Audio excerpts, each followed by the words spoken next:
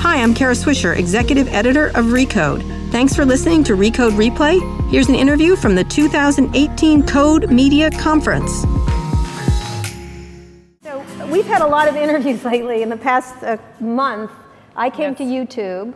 You interviewed me. Yes, that was a lot of fun. That was a lot of fun, and we're going to talk about that a little bit. And then I interviewed you on the TV show. Now we're here. So let's just go right into it. Sure. I'm going to start. One thing we didn't talk about on the TV thing, and we did talk a little bit at YouTube, was Logan Paul. And I'm using him as an example of just awfulness on your platform. Why don't you just, you have, explain what you've done, and I'd really like to understand why you haven't absolutely kicked him off your platform. Yeah. Well, to start, our platform has three main constituents. It has our users, our creators, and our advertisers. And what we've seen is that if there is someone on our platform, our creator, who does something really awful or any kind of egregious behavior, that affects everybody. Right. And so with Logan Paul, we've actually taken two actions. The first was a removal from our premium monetization, and then a hold of all of the original shows. Right. And then due to a pattern of really egregious behavior, we decided to suspend monetization of his. Right. Now, we think that's actually a pretty strong statement in itself. And then more, like, just to get away from him as an individual and talk about the platform as a whole, we actually, on Friday, announced the fact that we were going to have a new set of kind of a code for our creators who do egregious actions in terms of removal of premium monetization, that they could be removed from services, they could even be removed from trending, and Watch Next and other areas. And we felt like that was really important to be able to maintain the responsibility on our platform of... Right, but again, why not just throw them off? Like, where is the, like, you have how many children? 83 children, right, at this point? You have a lot of kids. Once they do things, you I'm not sure children is the best analogy, because you do want to keep your children. Yes. But right, like, I wouldn't want to throw them out if they do something bad. Right. But I hear you on this point. And I mean, look, we do terminate accounts all the time. Right. So we do have a 3 strikes rule, and if somebody violates 3 times, then we terminate those accounts, and we do that all the time. And we always try, when we think about our actions, to make sure that we're being consistent. Right. And whatever we're doing, we're applying. That you're not consistent. No, right? they might complain about that, but we try our very best to be consistent across everybody. Okay. And when someone does violate our strike, if they have 3 strikes, then yes, we terminate that. Right. The problem is when someone will do something that is egregious, but it doesn't fully violate the policy, or they get 1 strike but not 3 strikes. And so that was actually why this announcement that we had on Friday we thought was really important, is it does give us a lot more levers and opportunities to be able to implement and pull back any kind of services for creators if they are violating or doing something egregious on our platform. But he basically, to answer your question, like, he hasn't done anything that would cause those 3 strikes. And so we can't just be pulling people off of our platform. If we did just pull people off of our platform because they're tasteless and vile. Well, they need to violate a policy, and we need to have consistent behavior. I mean, this is like a code of law. Let's get to that. Why don't you? You can always. You're Google. You can change the rules, right? Like, you can just say, now we're doing this. Yes, but like, what you think is tasteless, is not necessarily what someone else would see as tasteless. And so I'm just saying we need to have consistent laws, codify that in our policies, so that can be trained and we can apply it consistently to millions of videos and millions of creators. So that gets the idea, and you and I talked about this. I'm not trying to give you a hard time. It's just like you're running what is essentially. Do you think you're running a media company? Well, we are a technology platform, Okay. but the output of our product is media. But And are so you a new kind of media company? Would you even accept that? Because I think it's not just you, and I think Facebook is even worse. They run away from the idea of themselves as a media company. And I think I know why. Because then you have to impose values, right? We talked about this when we were at YouTube, and I think my argument to you was, at some point you have to have a set of values. And that's it. Like people don't want to pick values because then you have to make choices, really hard choices. Well, so we do have values, Okay. and we always have had community guidelines, and we've always said these are the behavior that we think is not appropriate, Right. And so we look at what people do, and if they violate those policies 3 times, we kick them off the platform. We terminate accounts all the time, and there are many people who think they should not have been terminated. Give me an example of someone what have they done? Oh, there are lots of things. So,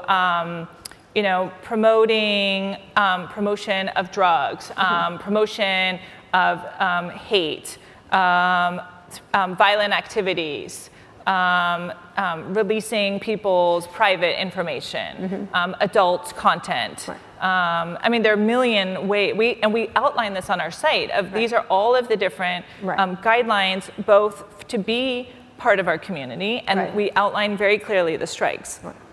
So, if someone does something that is really distasteful, we look and say, is this distasteful or did it violate a policy? Right. And we can change the policy, and we constantly are changing, and we constantly are updating these policies. Do you ever imagine that distasteful is enough? Because here you are, I think you're building a media company. I think you have a media company. And so it seems to me that every week you're going to open a drawer and there's going to be another horror show for you, like no matter what, because you must be like, oh, Jesus. I think one of your employees actually came up to me and said, that used to be all squirrels and cats, and now it's a college ethics debate every week at YouTube. It's like, should we do this? Should we do that? What do you do when you have this much power over people's communications, and yet you don't want to kick people up? We want to be a platform, or a benign platform is how I think you all look at it.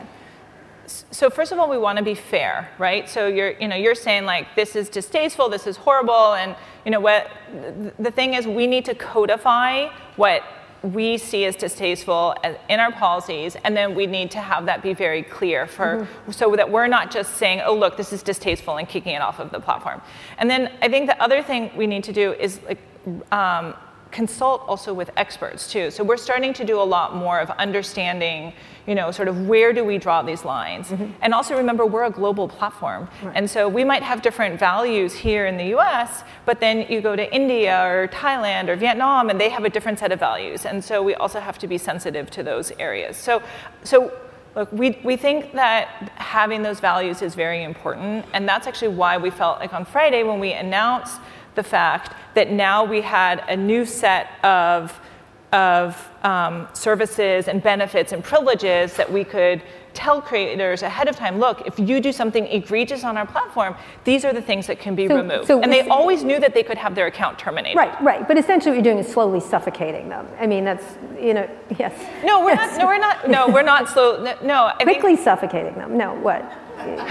Well, you take away the monetization. Taking away the monetization is really powerful in itself because, look, it's a business, and so,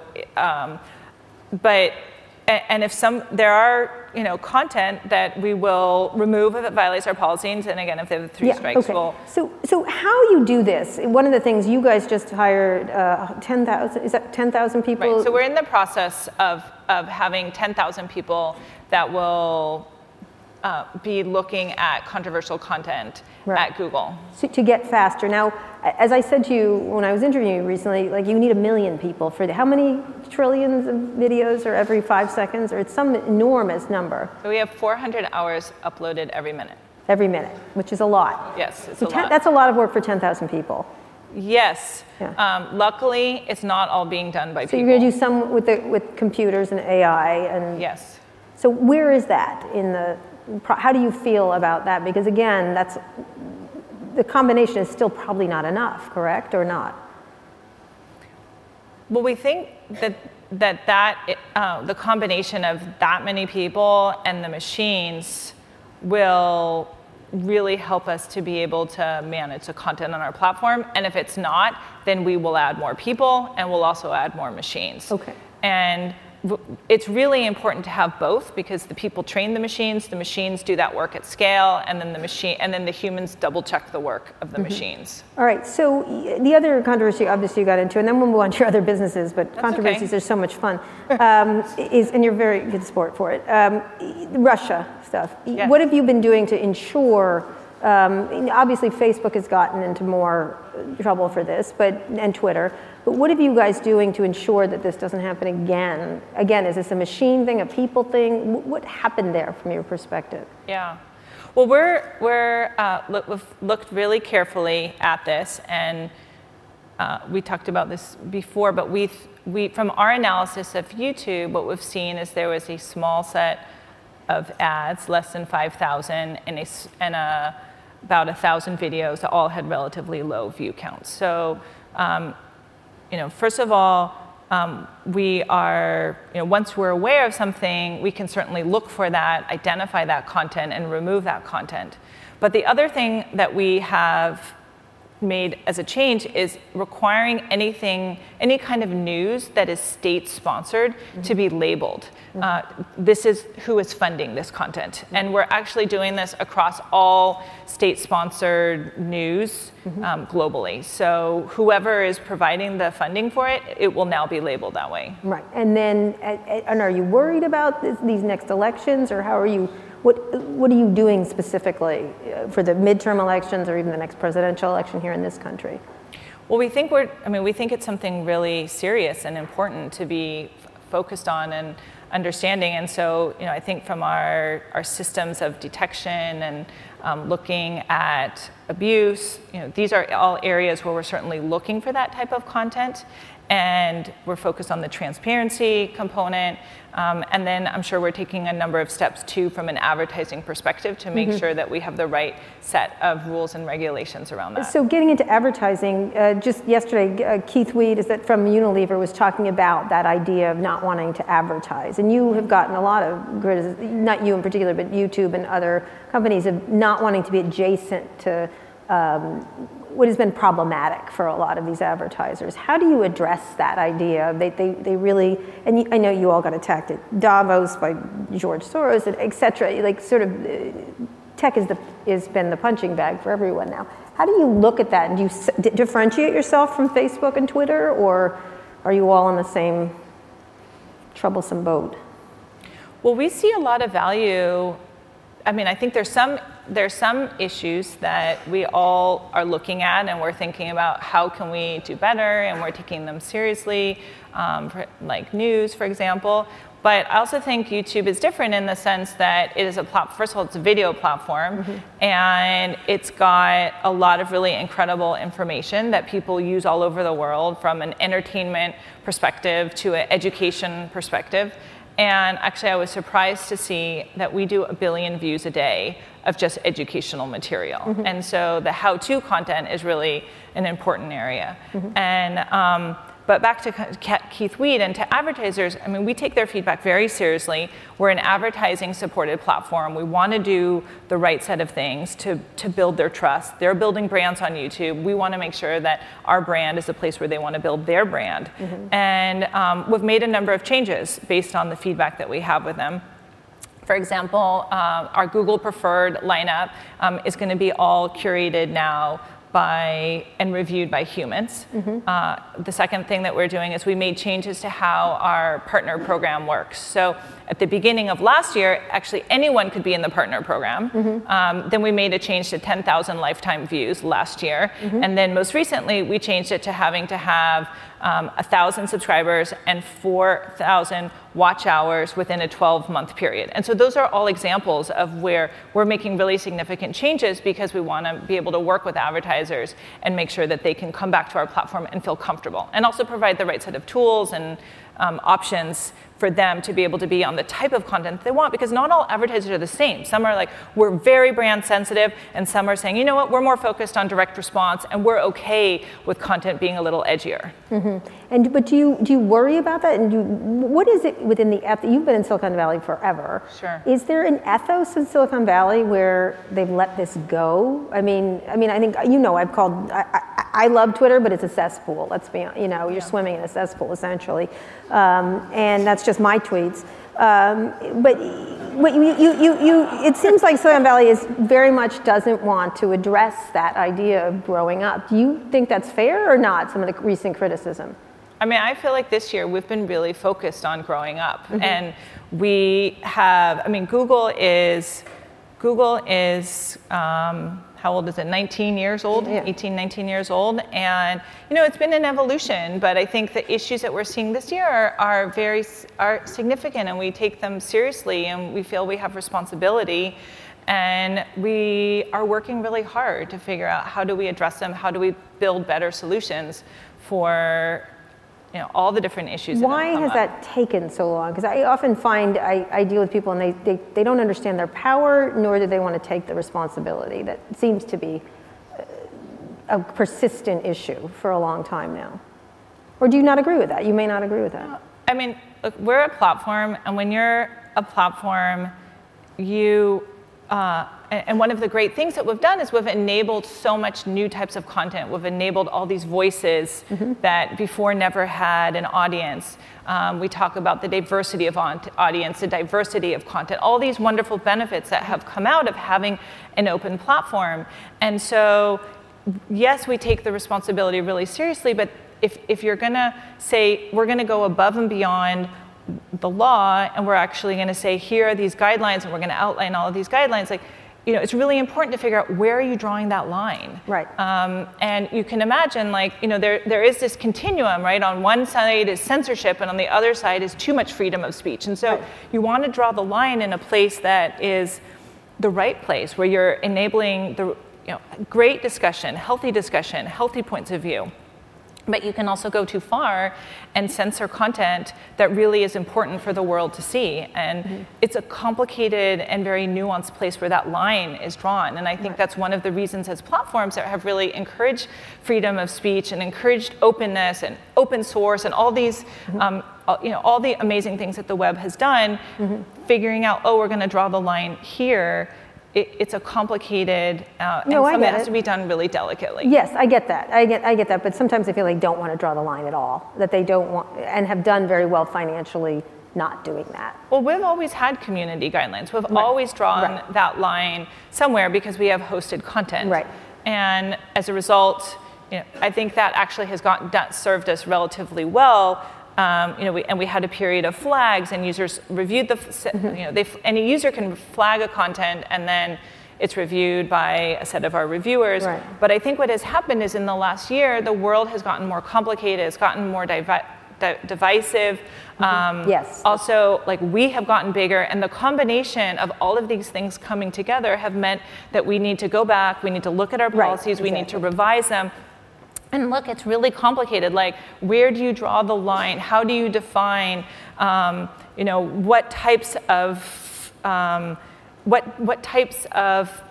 certain type of product, harmful, guns, for example. Yeah. Where do you draw those lines? If you hired me, I could draw the lines. But okay. No, I'm sure if we hired you, you couldn't draw the lines. Oh, I could. No, you. Oh, I draw lines.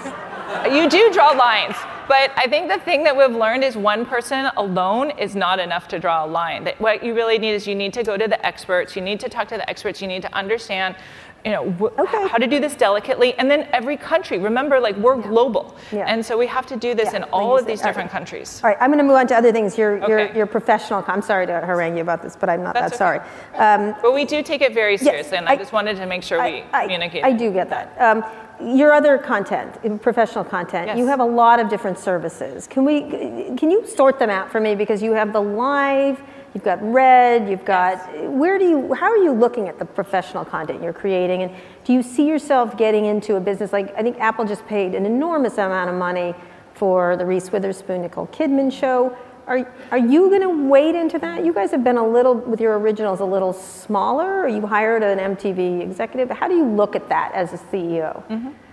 So we have two different services. We have YouTube Red, right, and then we have YouTube TV. And YouTube Red is a service that is really a music service. Mm-hmm. We have an amazing collection of music. We have all these music videos. And then on top of that, it has the ability to watch all of YouTube ads-free with the background and offline services. And then on top of that, we've actually been doing a number of YouTube originals. So we've done about 50 YouTube originals. 50? Yes, in the last 2 years. And we started out doing shows mostly with YouTube personalities, mm-hmm. and we've expanded above and beyond that to doing more with music. Mm-hmm. For example, we did Demi Lovato, mm-hmm. Simply Complicated, and we did this 4-day live with Katy Perry. And then we've actually also been doing more drama and other shows. So for example, just last week we announced that we were doing Step Up, mm-hmm. with Step Up High Water. So we're doing something with Karate Kid. We're doing a number of different shows. And so all of these shows are something that we're adding on top of this music service with Red. Then we have YouTube TV, which is really a more, I'd say, is the broadcasters with the YouTube and the online features, so that you can search everything, you can get the recommendations, right. You can store anything in our cloud DVR, and so those are the two services that we have. So how do you imagine spending in the Netflix level money, the billions and billions? Do you need to buy a Netflix or buy a Spotify or something like that? How do you look at that? Well, yeah, they're spending lots of billions of dollars, yes. And lots. And you have a few yourself. You all have some billions available. Well, I think our goal is to continue to increase what we're doing. So as we are building that muscle of creating content, we'll continue to do more and more. And we'll see what's successful. We'll see what our users respond to, what's driving subscriptions, what's being watched. And I think one of the really amazing things about YouTube is the platform and the data that we have, so we can actually understand like how many shows went to completion, how many drove subscription, how many drove engagement. We can look on our platform and put out content for free for the pilot and see how people engaged in that. So we see that we have 1.5 billion people coming to our site every month, and we can use that as a way to drive our users to our subscription products. But again, you all would have been in the position to do a Netflix or an Amazon. Amazon has gone deep into it. How do you imagine that a place where you've got to go? Do you have to purchase that, or just spend that in those billions of dollars? Do you see yourselves? Is that in your plan to do that? I know you're testing it, but it's small especially for a company your size. Well, we're growing, and so far we've been really pleased with that growth. And so, I mean, you need to start somewhere. And I think if you look at both Amazon and Netflix that are spending billions of dollars, you don't just start the ground running by spending mm-hmm. billions of dollars. You have to start with a subscription, a number of users, and from there you can build it up.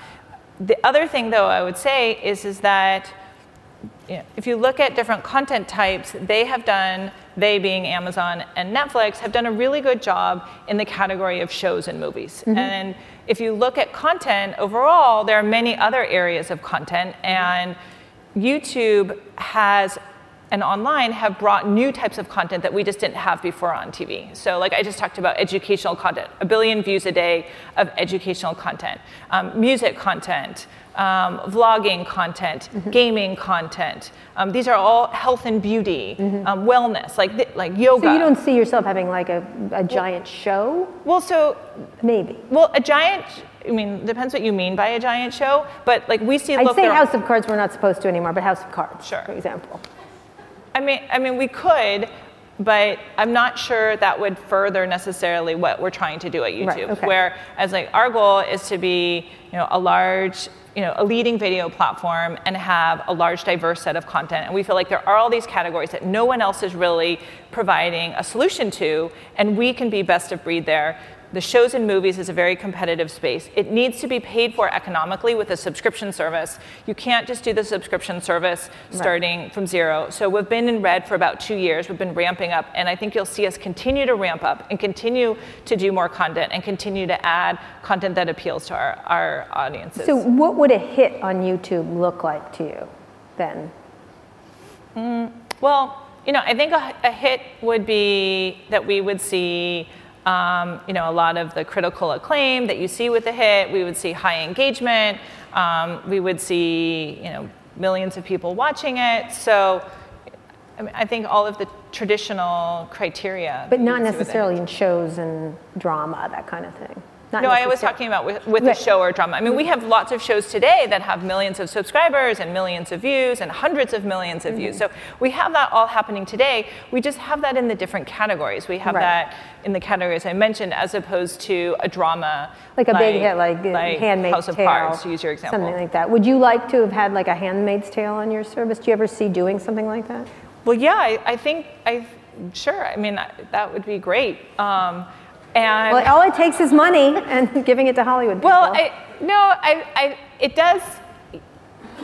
I think you have to figure out, what are you doing that's unique in that area, and how can you use the YouTube audience in a way that Netflix or Amazon are not using? And I think we tend to trend as a younger audience. We tend to trend music, for example. That's why something like Step Up was very popular on our platform.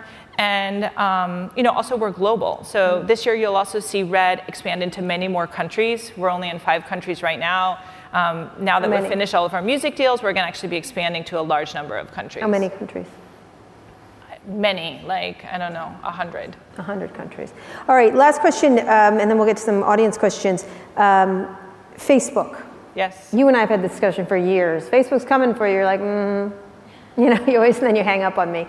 But they've been Can I do that now? No.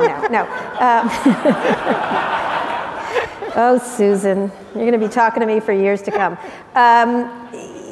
But we talk about that. Remember, I've called you a million times. Now Facebook's going to do it now, and Yahoo tried it for 14 seconds. Are you worried about them as a video platform in a competitive way? I mean, you always have to take your competitors seriously. Right. But you don't win by looking backwards and looking around. You win by looking forward and looking at your customers and figuring out what do they want, how can I be better at what we do. And I look at YouTube and I look at the opportunity, and we have a really wonderful ecosystem. And so the priorities that we have for this year are some of the things that we talked about, like building trust among our advertisers and our creators, tightening our policies, building more engagement, increasing the ecosystem that we have with educational content. And so we have this amazing platform. We want to invest in that. And so I don't know what Facebook is going to do. What do you think they're doing? I don't know. I mean, come on. I don't know what they're doing. I mean, you read the press, and I read your articles about what they're doing, and I read their analyst reports. And what would you be worried about if they did? Well, I'm not sure I would tell you, because then they would read it and then maybe do it. But I mean, make something up. No, I think they should focus on what they're focused on. I think they should get back to baby pictures and sharing. And the quote of the night. Thank you.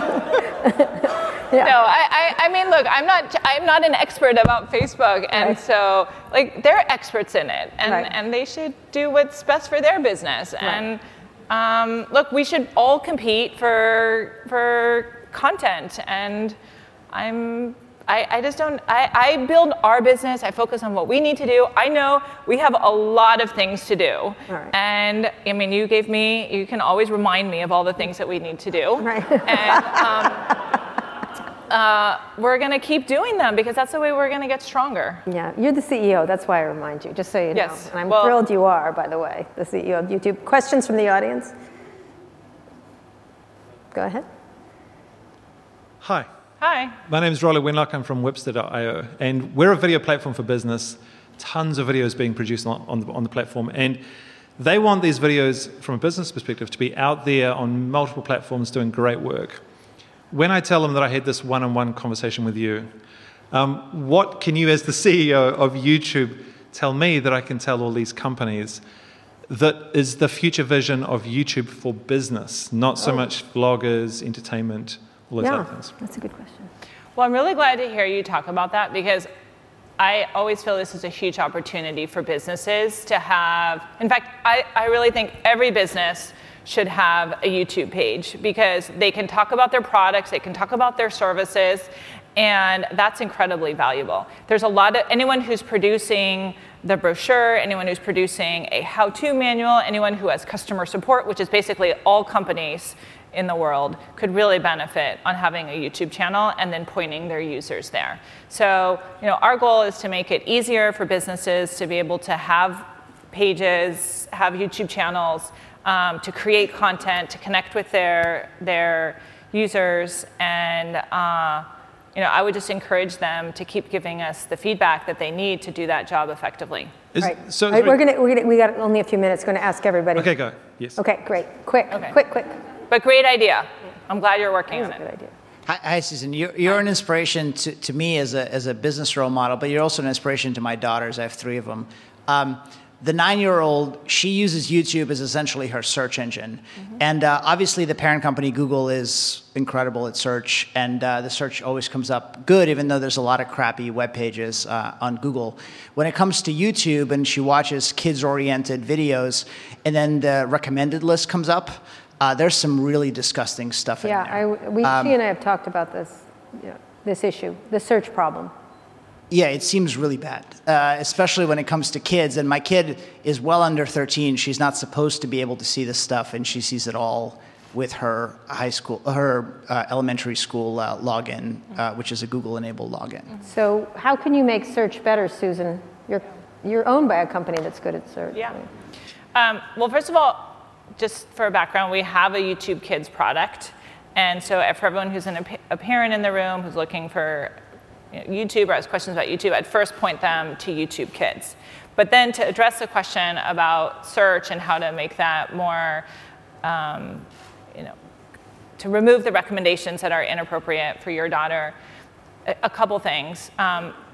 First of all, with search, we're working really hard to, depending upon the topic, to be able to default to whatever are the authoritative sources. That's especially important in a topic like news, to make sure that they're getting sources from whoever is authoritative in that space. And then, we talked about the policies here, like also making sure that, as we go through and figure out what's the content that needs to be removed. So, we're working through this content overall to make sure that we are making the right recommendations to users related to what their search is too. It's hard, without actually seeing it, it's hard for me to comment on any specific area. We're working to make... within every kid's category. Curious George, Elsa, type it in, and you'll see some really gross stuff. Yeah. Peppa Pig. I agree with you. It's a problem. So I'd ask when you've done that, because we've been very focused in that area and actually removing that content or age gating it. And so if you have, I don't know if when you looked at it last, but we have been very, very active in removing the content or age gating it. Yeah. So, and then when it's age gated, it shouldn't be recommended in that way. All right, very quick. We've just got a few more. Hi, Dan Unger with Surfer. Susan, what are your thoughts about OTT in the next few years, and where are you as YouTube focusing? Well, I think OTT is a big area, and that's why we've been investing with the YouTube TV. I think the next generation of viewers is going to want to have the features of the search, the on-demand, mobile, cross-device, all of that functionality. And so I would just encourage most content providers to invest in an OTT strategy. So I see it as a huge area of growth for the long term. Great. All right, I'll try and make this super quick. First of all, It's the first time I've ever heard you characterize YouTube Red as a music service first. Yes. Great start. I have a real problem understanding the YouTube Originals strategy when you've articulated very clearly about the unique content offering that exists on YouTube and having these attributes that are rewarded, like personality and authenticity and all these wonderful, great things. To what end is it to put YouTube originals of big budget, high things on that? I know it's behind a paywall, but it's still on YouTube proper. And I just don't get to what end. Well, the Red originals will only have the first episode or the pilot on the free service. But you're still on a YouTube channel, right?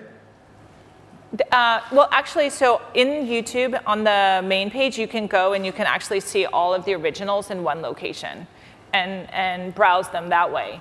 So they are available in one consistent way to be able to search and to find within the product. It just seems like interspersing premium content there versus, for example, YouTube TV, which totally rewards premium content, seems, I don't know, strange. Well, so I think the goal, when we first started this, we didn't have really any content, right? When you first started out, so having one page where you would have like 10 shows doesn't really make sense. And so it could have been that original strategy as you saw it, which was more to intersperse it, made sense in. But we have built a dedicated area just for the originals for our users to find so that the Red users can go and see, like, these are all the originals that we have. Okay, very quick. Peter's going to kill me. Go ahead. Quick question on community. So YouTube talks about community a whole bunch. And I'm wondering, Susan, could you help crystallize it by telling us how you define and think about community for YouTube?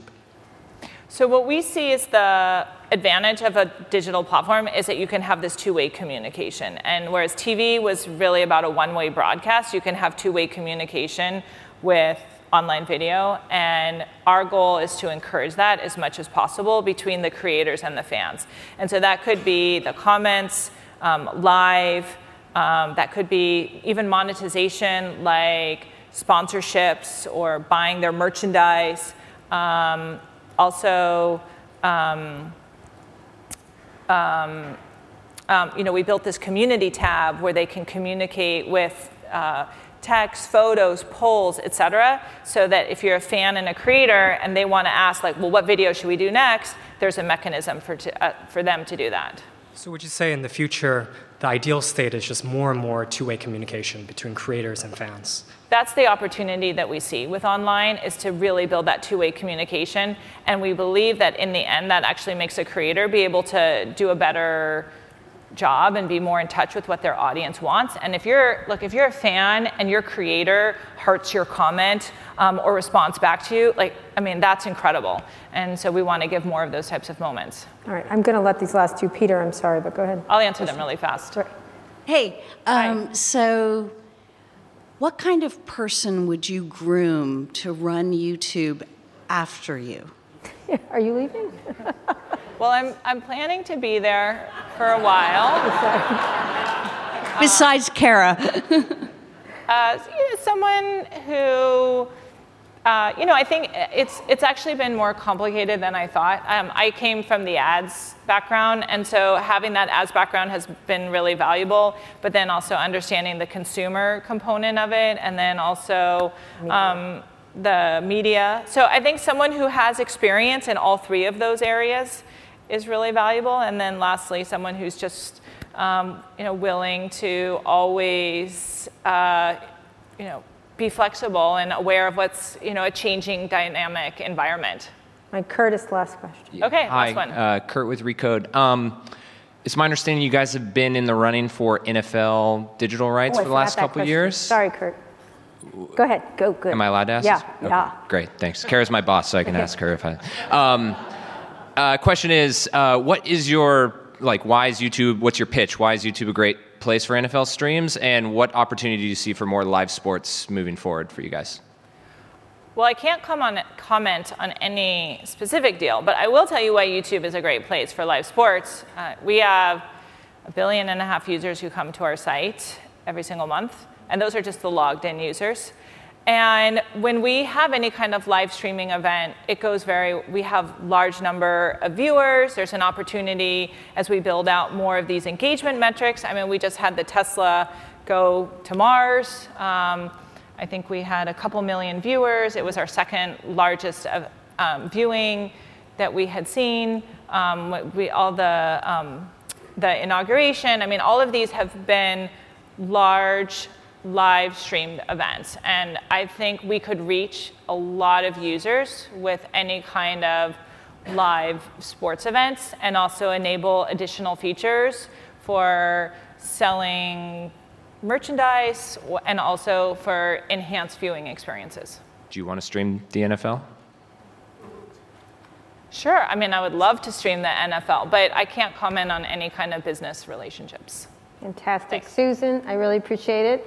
Thank I'm you. going to come on YouTube now. I'm going to create my own channel. Yeah, actually, so while we're here, we're waiting for I hope next time I get to interview you on YouTube, or you can interview me on YouTube. If you come and you start a channel on YouTube, I will come as a guest if you invite me. Oh, it's going to happen. Okay. Thank you so All right. much, Thank you. Susan. Thanks for listening to this episode of Recode Replay. If you liked it, then make sure to check out our other podcasts, Recode Decode, Recode Media, and Too Embarrassed to Ask. Thanks to our editor, Joel Robbie, and our producer, Eric Johnson. For full coverage of the Code Media Conference, visit recode.net.